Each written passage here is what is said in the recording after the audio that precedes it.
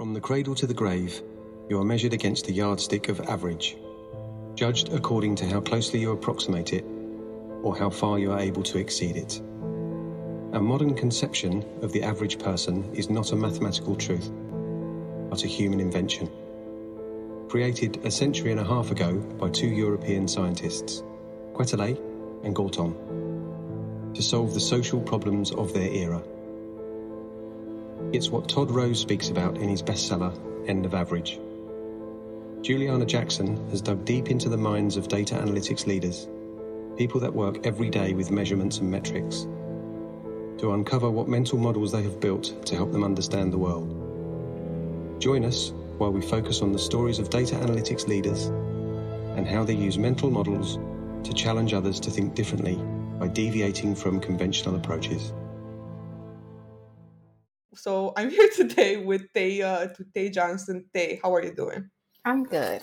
So I want to know, how did you get in the measurement and analytics world? Because not one story sounds like the other one. It's actually very random. I went to school for business in undergrad, and then when I graduated, I wasn't really quite sure what I wanted to do. So it wasn't like something where I was like, oh, this is what I want to do since I was a little kid. It was just like I was in a position, particularly a nonprofit, and I was doing so many different types of positions. At that time, I was working in HR. So I started to do a lot more reporting. And that's how I kind of realized like, oh, I actually like this. And is this a career that I should pursue? So I kind of created my own position.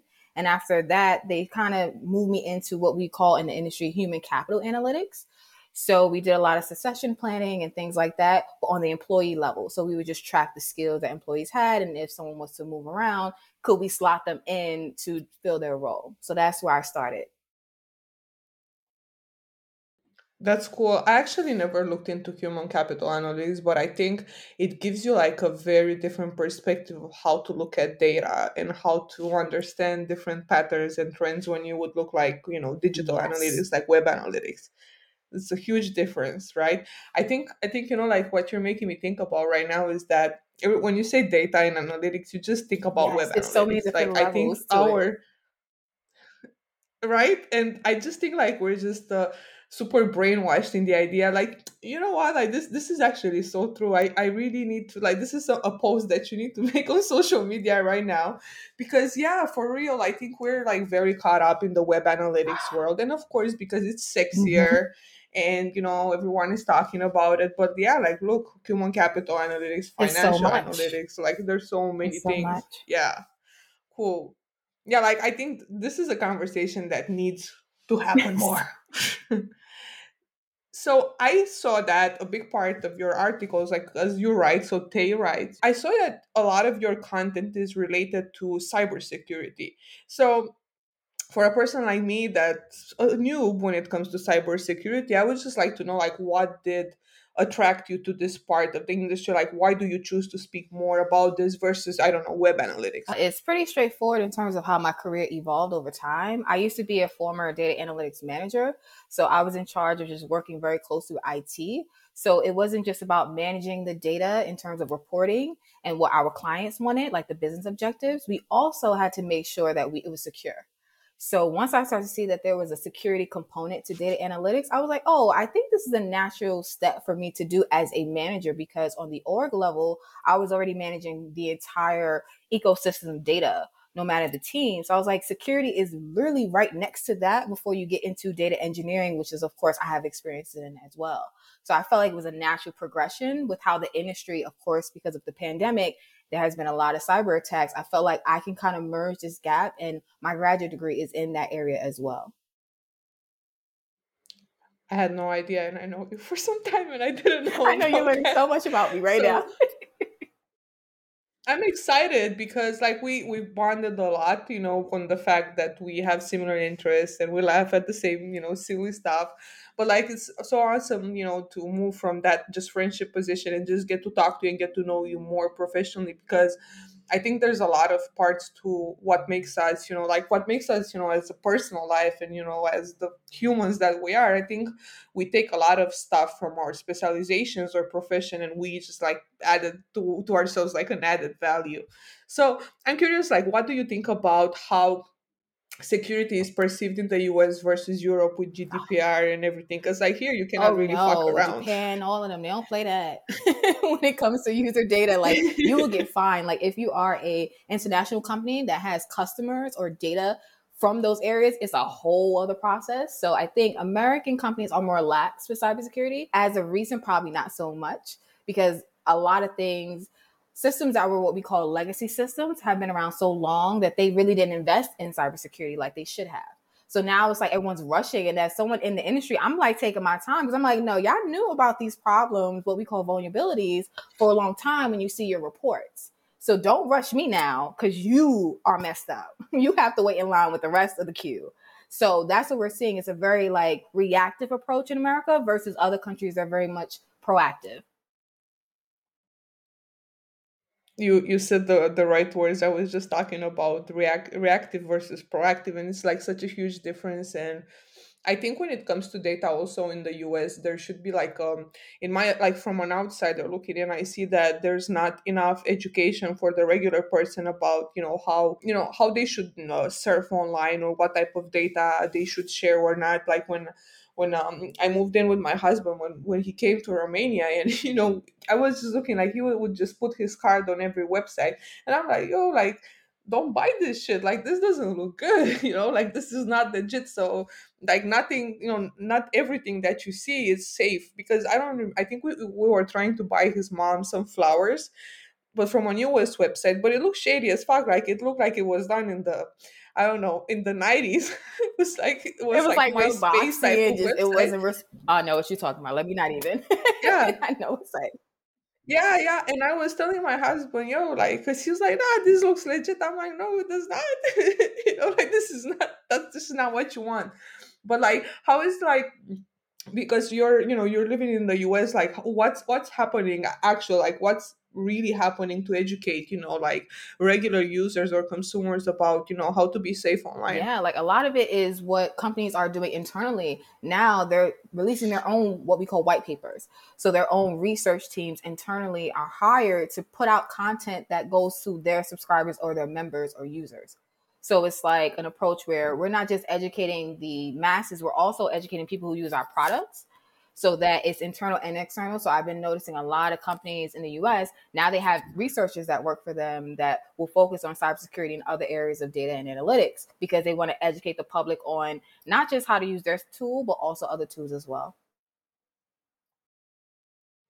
It makes sense, and I think it should go like that. I think there's more. I think like right now we're more vulnerable than ever online, and like anyone can copy your account and anyone can they can just fuck you over on the spot and from all parts. And Yeah. I think like I still feel like we're not putting enough time to educate ourselves because look at how many fraud is happening or how people are falling into traps. And I think COVID kind of speed up all that because like it made it for some people to be like the first time they are online or they're using like checkouts online and they're surfing the web for the first time, people that were not using it before because they had to stay at home, so they had to adapt. So I think it's like much more vulnerability when it comes to being safe when you surf online. So like you are a huge supporter of women in general, but also communities. Like you either always speak at an event or you're mentoring young women getting into the measurement world. So I want to know like what motivates you to do that. Like why are you doing that instead of watching Netflix or like The Circle on Netflix like Juliana? I think for me, it just started out from when I first got started many, many years ago in data and analytics. I didn't know too many women, particularly women of color and especially Black women in data. So I was like the only one talking to actual like engineers in the field of saying like, hey, what systems you use? And I went through a boot camp to kind of learn how to code, which I do know how to code. And me being in a lot of spaces where I was the only one, it kind of motivated me to create more of a brand image that I'm actually here and I've been here a while. And I'm still, even to this day, I'm like 7+ years in the game. I'm the only woman in a lot of spaces, the only woman of color, and I'm definitely the only Black woman. I have yet to work alongside another Black woman on any of my technical teams. So that says a lot. And I'm from, a very diverse city in New York. So it's like we have a lot of different people. There's no real excuse for it to be that lack of a diversity on paper. So I feel like that was my main motivation for wanting to mentor women, because I know there's not a lot of us who move up through the ranks. That's 100%. And as much as we try to act like the world is not as, horrible as it is, the reality is that women, especially Black women or women of color, are not treated fairly at all. And they don't get the same type of journey into this world as a white woman would have. And actually, I want to learn more about what was your experience and what, like exactly like what are the measures that you're trying to take through your actions to basically give, other Black women or women of color to have a better experience, getting up there. Like, I know I've seen so much of, your work on social media, and you're always, trying to do, like this coaching sessions or mentoring. And I know you just posted the other day that you're gonna mentor a few women, so tell me about Yeah. that. So how I usually do it is more or less giving out resources. So if I have anything like an article or just something that I know from my professional network, I always share it. So to be informal, where I'll like reach out to someone on LinkedIn or the various Slack groups that I'm a part of, where I'm just like, hey, I saw this and I thought of you. So I'm actually paying attention to what other people post or what groups that they're a part of. And then I'm having these what you would call networking opportunities where I'm like, hey, this is how I can support you, just to say see my face. And then once you continue to do that, people kind of will ping me and like tag me and stuff, because they know like, oh, she actually spoke to me and she actually does have all these years of experience in this particular area. So they kind of will kind of, if you give and take, it's like equal balance. But I'm the type of person, I don't give in order to receive. I just give just to give. And I don't automatically think you have to Yeah. like send me something back. So I think when it comes to mentoring, that's how I lead from that lens of like, I'm just giving you the stuff so you could be good. I'm fine either way. Yeah, no, and I like that. And I think, as sad as it sounds, I think you're the only Black woman that I know in analytics. And it's sad as fuck. No, no, no, it is. I think I only know And like like, three all the time in my head, like professionally that I had conversations with. We never worked together, but I'm like, I've seen their face a lot. And I think it's like three of them. I'm trying to think about Black men as well in analytics. And this is like a raw version of the thought process. Like, I want everyone that's listening right now to actually take this shit in and think for a second the fact that this world is not as diverse as we are trying to, to make it sound. I remember I read this tweet from his name is Will Reynolds, and this guy runs Sear. He's a Black man. And he said something that I loved so much. He said basically that stop inviting me to your conference because I don't want to be your token Black person. And I think, and I want to ask you, because I told you I'm coming with the spices today. This is a very honest conversation. I want to ask you, did you ever feel like you were invited as the token Black person to a Hell conference? yeah. And I'm not gonna lie, because it's two parts. Number one, I think that I look decent and I look relatively young for my actual age. So it's two parts. No, we have to talk about it, because even in the world of tech, how you look plays a part too. So because I didn't look like the stereotypical nerd, what someone would think a intelligent woman looks like, they'd be like, oh, she's approachable. Now we got to understand why I look approachable versus someone else. We're not even going to get into colorism and all of that. And then physical beauty, because I'm, thin and I have some type of a shape. People kind of use me as I wouldn't say object, but like this, like a doll. Like, oh, she looks great in this headshot. Let's ping her. But I'm like, no, I actually have a brain. So I'm here to talk about my skills. I'm not just here to look good on your flyer. I'm here to actually talk technical, like the other people on the panel or at the event. The So it would be fucking, like this yeah, weird, panel, like yeah. you're focusing on my hair, my skin, and my figure, and my nails, and my outfit. I'm just like, girl, I'm here for something else. So I would notice that Yeah. even in those technical spaces, people mean well, but it's like, why am I really here? What are we really talking about? Like, do you really want to hear what I have to say when it comes to my mind? Or is it something else? Let's be honest. So it was more or less that type of tokenism. And then also just, yeah, I was the only Black people in a lot of panels. And it got to the point where I was just like, I have to start declining stuff, because I'm starting to notice that I'm the only one. And you can scroll so far and you will not see another person of color or another Black person. Yeah. It sucks, but it's real. And even in marketing, like the more I think about it, even in product, and I just got pissed off at some point. I don't know who was messaging me and asking, to asking to hire someone for SEO, and I have a very good friend that happens to be black. Hi, Drayshan, if you're listening to this. And Drayshan is like one of the biggest and dopest, like smartest SEO people. But like that person was just saying to me that, oh, I'm just trying to hire to get more diversity, and I know you're friends with a lot of people. And I'm like, hell fucking no, like I'm not gonna, introduce you to my friend that's a great professional. I'm not gonna put my friend just because you want to hit your numbers on your diversity scores in the company. So I just think like since the unfortunate event with George Floyd happened, I think a lot of companies just took the whole rhetoric and situation very wrong. And instead of disciplining themselves and educating themselves and then going outside and trying to be allies or whatever, I think they just took the whole, the whole situation wrong. And I actually want to talk to you about this. And I'm straightforward, and probably this is going to be uncomfortable for some listeners. And I'm not sorry for that. Maybe some of you guys should really be uncomfortable right now. I want to ask you, like, how would you define white privilege? Oh, that was hot. I felt it in my core. You said, I was like, that's the question. That's the Oh, question. okay. Yeah. Honest I on want the to talk record. about it. Yeah. Listen, to me, white privilege is a state of mind, and it also is just something that you're born with. So it's just particularly not just in America. I feel like anywhere in the world, people that come from a certain legacy and they're held to a certain standard that other people aren't held up to, that defines white privilege. And also the abuse of that is shown in everyday actions. Like, good example with us being on the call and I have my camera on. There's a lot of client meetings where I don't put my camera on, and it's a reason why. When they see sometimes me being a woman, relatively young looking woman, and that I'm black, I notice that people will respond to me a certain kind of way. That is what someone that has white privilege does not have to do or think about each day because of how they're going to be perceived, because people don't necessarily think of them in that particular way as they would a black woman like myself in a technical position in a senior role. So these are the things, little nuances that I would have to do that if I was white, I probably wouldn't have to do. I could just put my headshot on everything and not have to think about it. Like, oh, I can get the job. I can promote my brand. People are going to reach out to me. They're not going to second guess my skill set. They're not going to second guess how smart I am. They're not going to overly critique how I write.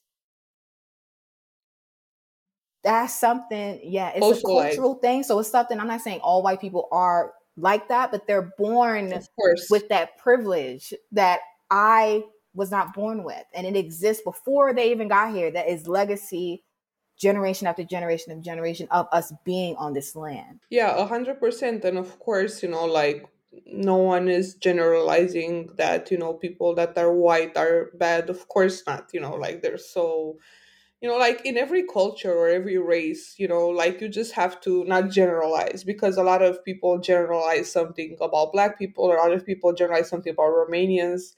And, like same thing happens for all races. And I don't think, like not me or they are not saying that everyone has this privilege or like carries themselves with privilege, but it's a very serious problem that happens and is not addressed enough in marketing or analytics, because it's a taboo type of topic that people don't really have the courage to talk about, because talking about it makes you aggressive, if that's the word. You know what I mean. Yes. And Yes. like, go The ahead, word because I know you want to aggressive. say We already something. black women equal aggressive. Yeah. We already know having any Yeah, opinion as a black woman equals aggressive. Like, you supposed to just be it's quiet aggressive. and not say nothing. And then it's like, oh, that's great, Tay, we loved your idea. And I'm like, I didn't even say one word.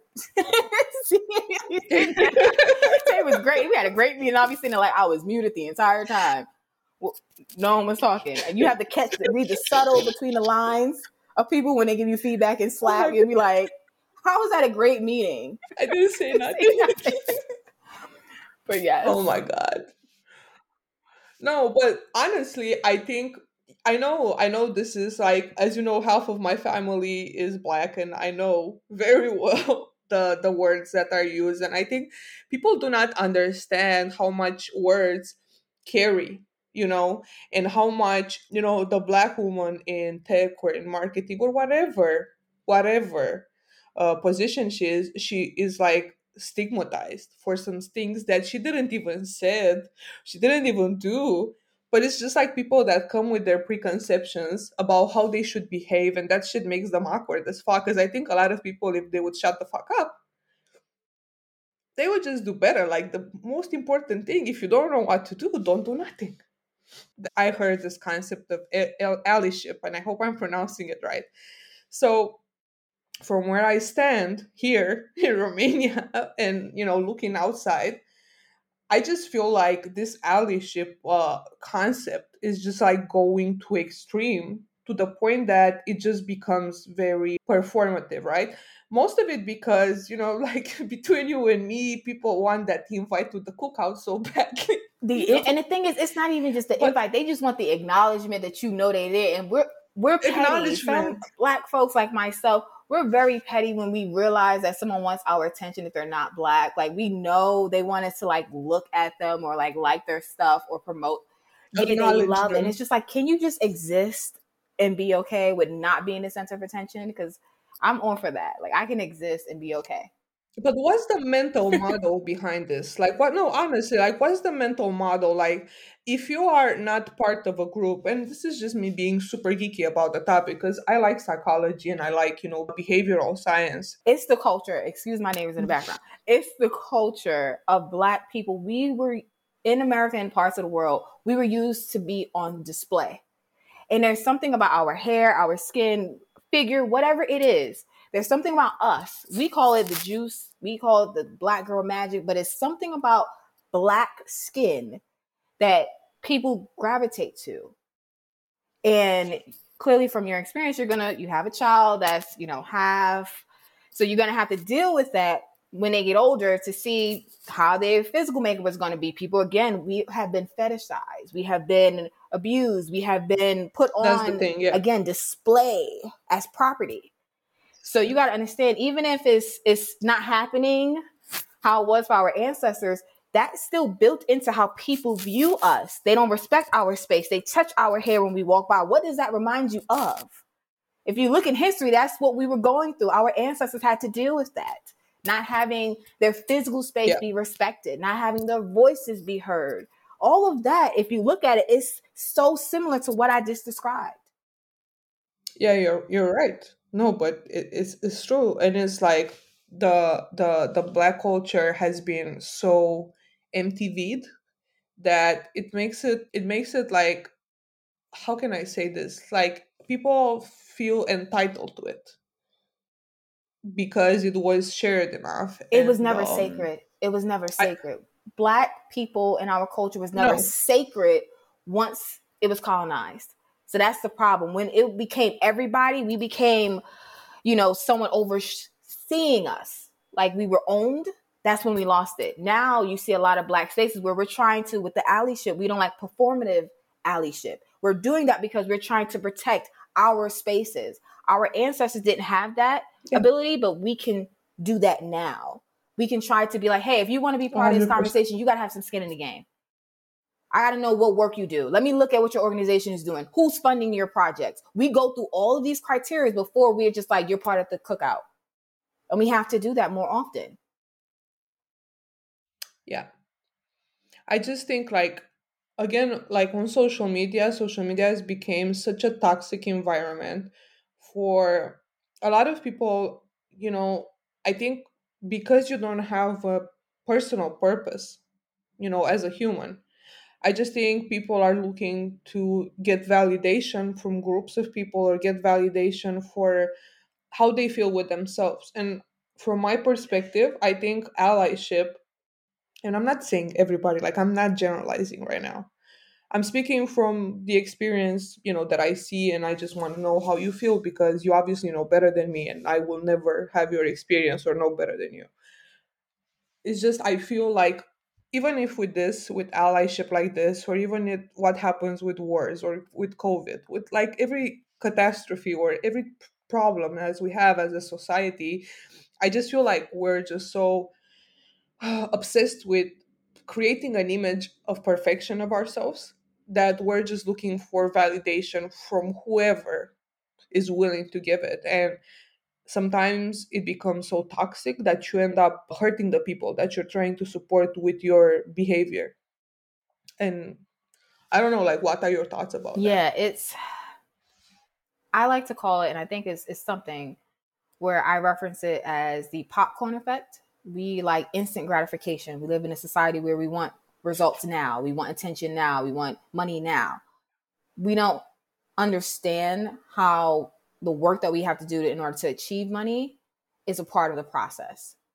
Or we don't understand us putting ourselves out there, like me wanting to put my brand out there. There's still going to be things that come with that.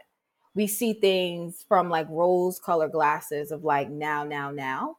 So having the reality of like actually what I'm doing can impact harm on someone else, that's two totally different things that people don't necessarily think about. So I think when it comes to people being more active during the pandemic because of what was going on in the world, being on apps and all of this stuff that I talk about in cybersecurity, I see it on the back end of like, we have to have some real conversations about how people are presenting themselves on the internet, what information they're putting out there, and also how they can better track and monitor what they're doing. So this is related to like families, organizations, anything like that, because people were just jumping into the cesspool of conversations and they were showing their behind. Let's call it spade a spade. They're showing their ass. The employer was seeing stuff. They were talking off the cuff, and I'm like, what? Do you know? This could literally be traced back so quickly, or it could just be saved or screenshot. Nobody was safe. And I think that's what I noticed, is that people they wanted the human connection, but they weren't being mindful enough about that human connection. Yeah, I like that. I think it's just like, though I was talking to Tim Wilson. He's a senior analytics director at Search Discovery, one of the coolest guys to talk about R and marketing and analytics. And we're talking about the brains, that we structurally have as humans, physiologically we have. And I was asking him that if he thinks that our brain, as it is, historically, naturally is ready for the type of information that we have right now and everything that's going on. Because I don't think we never thought that the world is going to be so trafficked by information, and like it's going to be so crowded, and this volume of information that just like you open your phone and you just have, look, right now I have like all these notifications on my phone, and this is just information. And imagine like we're doing this every 5-10 minutes or every hour when we check our phones, and it's like, I'm thinking like, where is the space for that mindfulness that you're talking about? Like, how can you be mindful in relationships if you're like constantly living in like this memory game where you're just seeing shit and you're supposed to keep them in your long-term memory? Like, how do we do that? Yeah, I think because everything is, I hate to say, is more tech driven now. Everything is based on some developer or engineer company who puts out these products that we consume. This is Yeah. a lot of the responsibility is turned more into tech because we have the tools in order to create these things that you're seeing.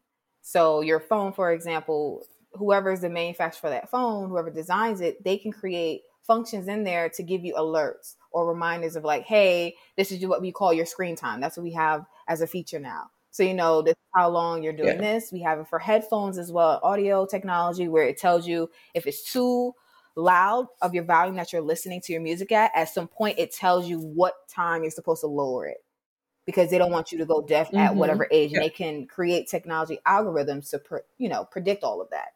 So technology can be used for good and it can be used for bad. The good element is that it's kind of telling you, hey, you can consume this at your own risk, but we're going to tell you what this can actually do. And I think that's more of an ethical tech. And that's actually a movement where there's a lot of companies who build tools that are ethical, that are accessible for everyone, Yeah. that make sure it fills in people who are artistic, the people who like have different things going on that you probably are like, there's not just one user. So it's taking more of the responsibility on what are we really putting out there for people to consume. Before we probably didn't have these conversations, but now I see more often in tech, the spaces that I'm in, we having this conversation about, okay, we can put this out, but at what cost? Like it's something that I've been thinking about lately, and ever since I saw that metaverse announcement from Facebook with what's his name, that he who shall not be named. I was thinking that everything, I mean, like obviously from I'm a nerd and from a technical perspective, I love Web3 and what's going on, and I love all the movements and the wild wild west, and like I like the idea of what's happening. But at the same time, I feel like everything that's going on with the metaverse and with all this, I guess, alternative reality in online, I just feel like it's meant to move people's attention from their family or from their land, like the basic needs of a human, which is land, which is food, which is, their family. And like, it's like such a distraction, and it hooks you so good that you forget, like, hey, like I got kids to feed, like I, I gotta wash my ass today, Yes. like stuff like that. And I think, seriously, I really think that we are definitely like transcending from, like being analog and being in this reality that we are towards another reality that we are not ready for, because we were not trained as humans to live in that reality. We're trained to live in this one. Maybe our kids, because they are born into the digital world, they will have the right training per se. But we are not ready for that. Like we were, we grew up with our, keys around our Yes, necks latchkey and kid. running around and play. Hell yeah. That's how it is. And like that, it just makes you think, like what's the probably I am not gonna see it, but like it really makes you think like how the world is, moving from focusing on your basic needs as human versus, needing a This is the fucking sad NFT. part of it, which I have no skin in the game when it comes to that type of technology. I'm actually against that type of technology. I personally don't use it just for my Yeah. own sanity. I don't like the notifications on my phone. I don't like all those pop ups. I don't like none of that. Like, I'm one of those people, I work in Yeah. technology so much that when I'm not working, I do not want to be on a device. Like, it is that I need a separation of actual reality. So I made sure very Yeah. early on in my career when I transitioned into tech that I wanted to have it where I focus on what I need to focus on. I do my training, I create stuff, but then there's an off switch for me. So it's not like I eat, breathe, crap Yeah. technology. I'm not one of those people. Like, I'm just, I appreciate the advancements that we've made in technology, but I do understand that there is still harmful tech that is out there that in my opinion, we don't need. It's like, why? Why do we need this product? What is it really solving any of the world changes that we need? And if the answer is I don't know, or no, then I'm just like, why do I need this? Why do I need to invest in this? So I don't just believe in just creating just to create. I want to have something that's more sustainable. And those are the types of projects that I'm actually a part of. Like, I only work on apps that I know are going to help the world become better, and not just have an app just to say I can build an app. Yeah, it's true. It's like very deep, what's going on. And so I want to ask you, because we're, getting close to the second part of the interview. I would like to know, like, through your specialization, what are some mental models that you develop that help you deal with the world better?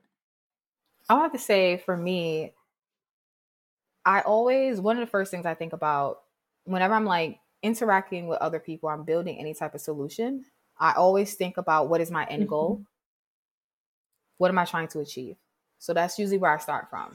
So I go from the basis of, what am I trying to achieve? What am I trying to deliver on? And then I also flip it and I think about, what will this benefit? Will it benefit the organization? Would it benefit a particular industry? Would it particularly benefit a user, specific type of user? And sometimes those answers to those questions can kind of be looped, and sometimes they're not. I might not even be able to answer them. But when I started to use more and more technology and taking that ownership of what I was actually creating, I started to think about the human element of it. Where could I not have everything just be automatically automated, but also think about the human approach? So human centered design is Yeah. really what I started to study and focus on. And it helped me understand, like, okay, I can create an entire algorithm to just not talk to a human throughout the entire product lifecycle. But I don't want to do that, because I know there might be some questions I don't know all the answers to. So if I'm coding something, I'm only going to code in certain questions and answers that you would end up seeing. If I don't know all the answers to those questions, you as an end user, I'm leaving a space for you not to communicate what you actually want. So when it comes to engineering, people need to be really mindful of, you don't know everything. No matter how smart we are, there's still a human component to your end user that should be factored in. So that's literally what I I like it. focus on. It's kind of like turning engineering on its head, of saying like, yeah, I'm so smart, I'm so great. Let me just go ahead and rush and build this tool, to saying, let me take a step back and slow down. Let me talk to other people in different disciplines and areas, so I can hear, like, what are you actually hearing? What do customers actually say? What are people talking about? Showing up and having conversations one-on-one with people and hearing their perspective, instead of just rushing off of my own understanding. Every person that came in the podcast kind of said the same thing as you're saying right now. Like, I see it's a common thing amongst y'all, because obviously you guys have so much experience, and been seeing this around a lot. And not one of the guests that I had so far, everyone was just basically saying that being humble about what you know and open to hear different types of perspective is what pushes them further. So I kind of see like a pattern amongst the other, like I ask this question a lot, and most of it is like around the same thing, and this is really interesting to me. Cool. So I wanna ask you something like so a funny analytics question, like what do you think about what being data driven really means? Because, like, let's scratch the work side of it, like, and only think about real life.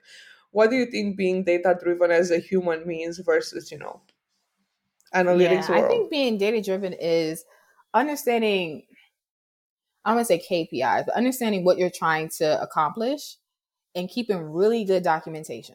Because really, that's what data is used for. When you say you're a data driven org, is to have like processes in place and good documentation of what you're trying to deliver on. That's really what it is on the org level. So I think personally, I know I keep really good notes, and I have like all my goals written out, at least a season or particular month that I want to achieve it by. So I think on a personal level, yeah, Yeah. that's how I'm more or less just data driven. I just keep really good notes, and I know everything I want is written down with a timeline.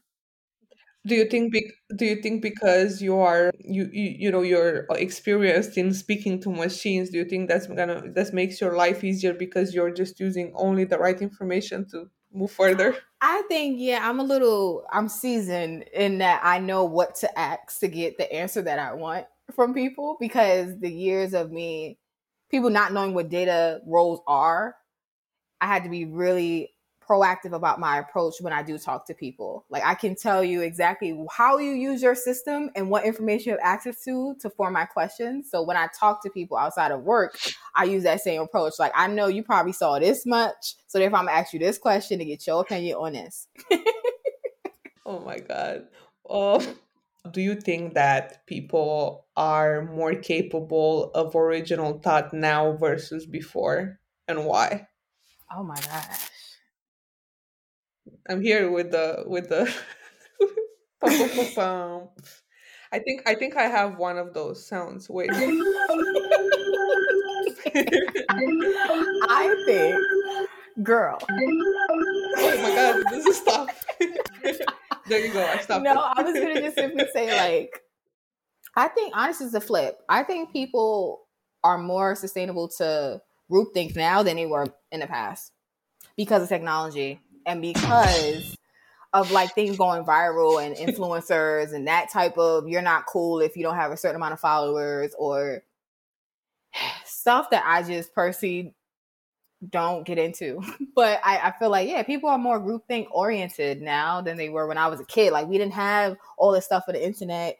I had actual books. I went outside to play on my bike. Like, I don't see that anymore. It's very rare do I see people like outside playing double dutch. Like, kids don't play like that anymore. So I think, yeah, what I we know. define as cool and hip and down is like, I must be old, and I'm not even that old. Yeah, like for instance, when I talk to my son sometimes, and he comes and asks me or shows me some stuff, and I don't like it, and he's like, "Okay, boomer." I'm like, "Wow," He called you a boomer. Oh my It's like those. goodness. Oh my God, Oh yeah. my goodness. So he It's needs to good. learn different I'm variations not. of the groups of us. Yeah, my son is like very straightforward and just like he just says what he thinks, which is fine, but not all the time. Hmm. Like I'm trying to You trying to polish polish him him up a a little bit, bit? but at the same time, yeah, just polish him up now. But I'm trying to let him, explore himself and like have the freedom. Like I guess the way I was brought up is like I was never, allowed to speak my mind. Like I think, like maybe like my generation was the generation where you don't, say nothing to your parents because you might get your ass whooped. So you just kind of agree with everything. And I'm glad that, I don't want to perpetuate that. And I think that me allowing him to be himself is gonna unlock a lot of blessings in his life because he navigates his childhood with a lot of innocence. I think And it's freedom really cool. too. Just the freedom of and expression, and who he freedom. is. Yeah. And he researches his own shit. Like today, I no, but I want to tell this story because it's funny. I always tell him to go and take a bath. Obviously, like a parent, just wash your ass. That's how I say it. And again, I hope nobody's bothered, but I really do use that as a joke to my son. It's some like it's a house family joke that we have. Like, wash your ass. And he comes to me to I was working and he comes with this YouTube video and says, "Look, I saw on YouTube that you shouldn't wash your body too much because you're gonna lose all your essential oils." And I'm like, hell no. Just if you don't go and put soap on you. But like, see, they just do research right now, or they show you if like, because I remember he said like he saw this doctor on YouTube and showed me that like that doctor said that video games are good, and I know video games are good. Actually they are, but like you don't need to come and show me a doctor. I was like, oh my. It's like I can put a white coat right now and say I'm a doctor on YouTube and say like I'm Dr. Juliana and just start reading some shit about being a surgeon. So like it's good for the freedom is good, but at the same time you just have to make sure that you're protecting them because there's so much information that is false. And because they are so young, when it comes to kids, they are not capable yet of discerning the bullshit from the reality. So I think it's like very challenging as a parent to have kids in this day and age. I don't So know you're how y'all lucky. do it. I get all the blessings of raising these new age children. I couldn't. Trust me, there's some days where I can't either. I'm just trying, to take it one day at the time. So I have my last question for you. As you know, that this podcast is a lot about exploring your unique self and just having conversations with people about individuality. So as a person that works with measurements and metrics all the time, I want to ask you, like, what do you think about averages? What do you think about how people look to define themselves to groups? Because we were just talking about that, but not exploring their own outliers or their own uniqueness. They just prefer to, like it's more appealing for them to be just a part of a group, being their own person instead of being the attribute of a group. I think it's all depends on the individual. It depends on their personality makeup. Some people have more of an individualistic type mentality where even with their projects, they prefer to just have a scope of work where they get to do a portion of the work and then it goes down the line like an assembly line. And then you have others where they like to do Yeah. brainstorming sessions where you're bringing up these ideas together and executing them and then running off. So it really depends on a case by case personality level. I noticed that when it comes to fitting into the average of a group versus more of an individual mindset. And I don't think that one is better than the other, but I do feel like it's both of them have pros and cons. If you have more of the approach of wanting to be part of a group, like the average of something, you're pretty much factored in based on that group. If you're more of an Yeah. individual, your downfall will be based on, do you have enough of the information? Do you have enough of something that can kind of get, or something that you can like balance something against off of it? So it's like pros and cons on each. And then on a personal level, I just personally feel like for me, I'm more of an individualist because of the type of industry I'm in. That's just, if you can't do the job, people will know. And it doesn't matter what the group is doing. If you don't do what you're supposed to do, you have to go. Whereas other industries, that's not how their teams work. That's not how the functions are set up. So I think it's personality. Yeah, And they you can can get get away away with with more coasting in a stuff. lot of other industries, whereas in tech, we know who doesn't know something when they join our team because we'll ask certain Yeah. questions and you be like, "Why didn't you do this?" And you be like, "Don't even answer. I know because you don't know." That's next. Who can actually get the job done? Tag them in Slack P's, and we will literally work around you. Like you was never on the team. Like engineering is nothing to play with. So I told people, you want to work in tech, you have to deliver. You can't move along.